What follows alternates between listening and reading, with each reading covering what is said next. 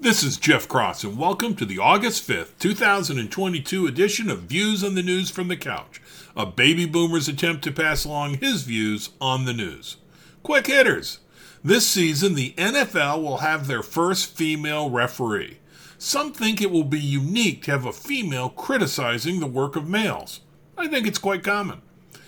Democratic strategist Michael Starr Hopkins suggested in an op-ed that House Representative Alexander Ocasio-Cortez should be the 2024 Democratic presidential candidate. That is a special kind of stupid. Only thing is, could it happen? Combine a weak field of Democratic candidates, a helping breeze from the media, and the passing of the torch from Bernie Sanders, and AOC could be the Democratic nominee. I can't say she is too stupid to be president, not after Biden. The Inflation Reduction Act that may not reduce inflation looks like it has the okay of Arizona Senator Kyrsten Sinema, after certain changes were made, including the removal of the elimination of the carried interest tax provision. Yeah, I don't understand carried interest either. New York Yankees Hall of Famer Derek Jeter has 3 daughters and posted a picture recently showing his daughters painting his fingernails. Been there, had that done to me by my daughters. That is one thing I have in common with Jeter. Jonathan Turley says that the media is trying to do a controlled implosion relative to Hunter Biden so they can pretend they were not wrong. The media may finally admit there is a Hunter Biden story, as it looks more and more likely that he will be tried for something, or more likely charged with a lesser crime and plead guilty to minimize the fallout.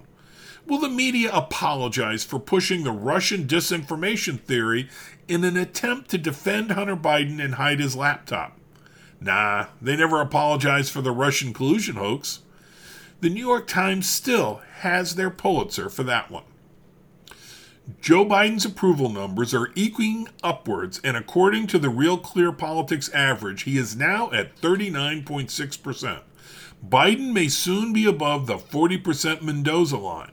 I explained the Mendoza line in another podcast episode.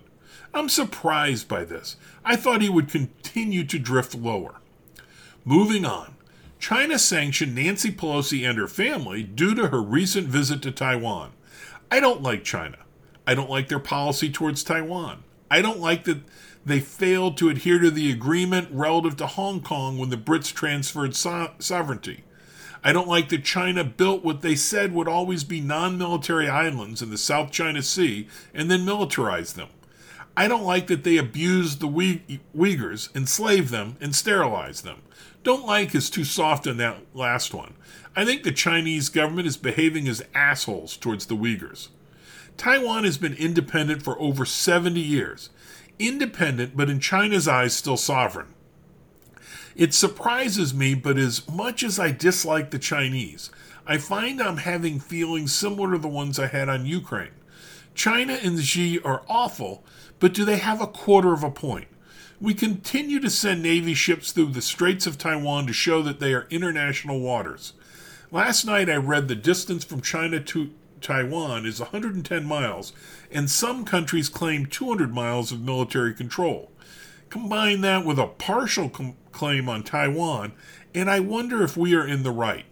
I know so little on maritime law, so take all of this with a boulder of salt. I looked at a map of the South China Sea and Taiwan.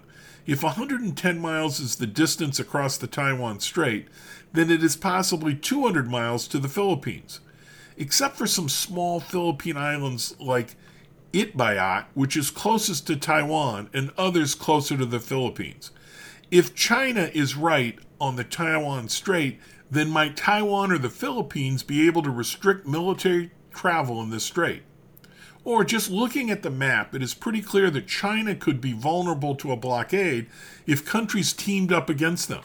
We might be able to blockade them from shipping us the crap we want to buy.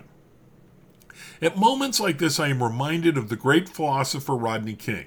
Mr. King was a black victim of Los Angeles police officers back in the early 90s. At some point, riots broke out, and to help quell the riots, he publicly said, quote, "Can't we all just get along?" End quote. Words to live by.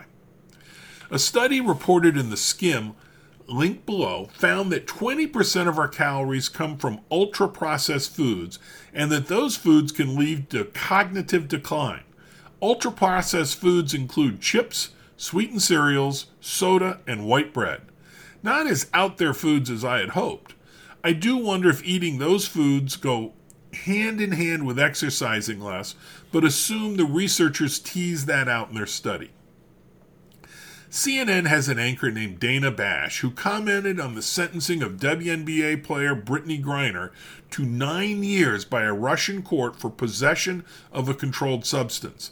The commentator blamed the wage gap between NBA and WNBA players, which forces the WNBA players to play overseas to supplement their income. She said top WNBA players only make a few $100,000 per year, compared to up to $40 million for top NBA players. So, are we supposed to mandate equality of pay between NBA and WNBA players, even though there are drastic differences in paid attendance and TV coverage? And if you do play overseas, maybe you ought to follow the laws. I hasten to add that Russia is overplaying this as retaliation. A friend mentioned that electric cars require a lot more carbon dioxide emissions to build the car due to the manufacture of the lithium-ion batteries. I looked it up and it seems to be true. The linked article shares information on this subject. I like the idea of electric vehicles. I am less inclined towards being hoodwinked.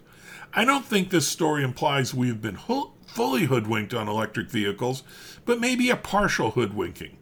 I can accept that the electricity to charge the vehicle is often generated with fossil fuels. It takes time to make changes. But if the production of the lithium-ion battery produces large amounts of carbon dioxide, then what is the benefit to the society? Or is feeling virtuous, even if in reality the action is not virtuous, reason enough? Thanks for listening to Views on the News from the Couch. If you like this podcast, please share with your friends. If you did not like it, please share with the rest of the folks you know.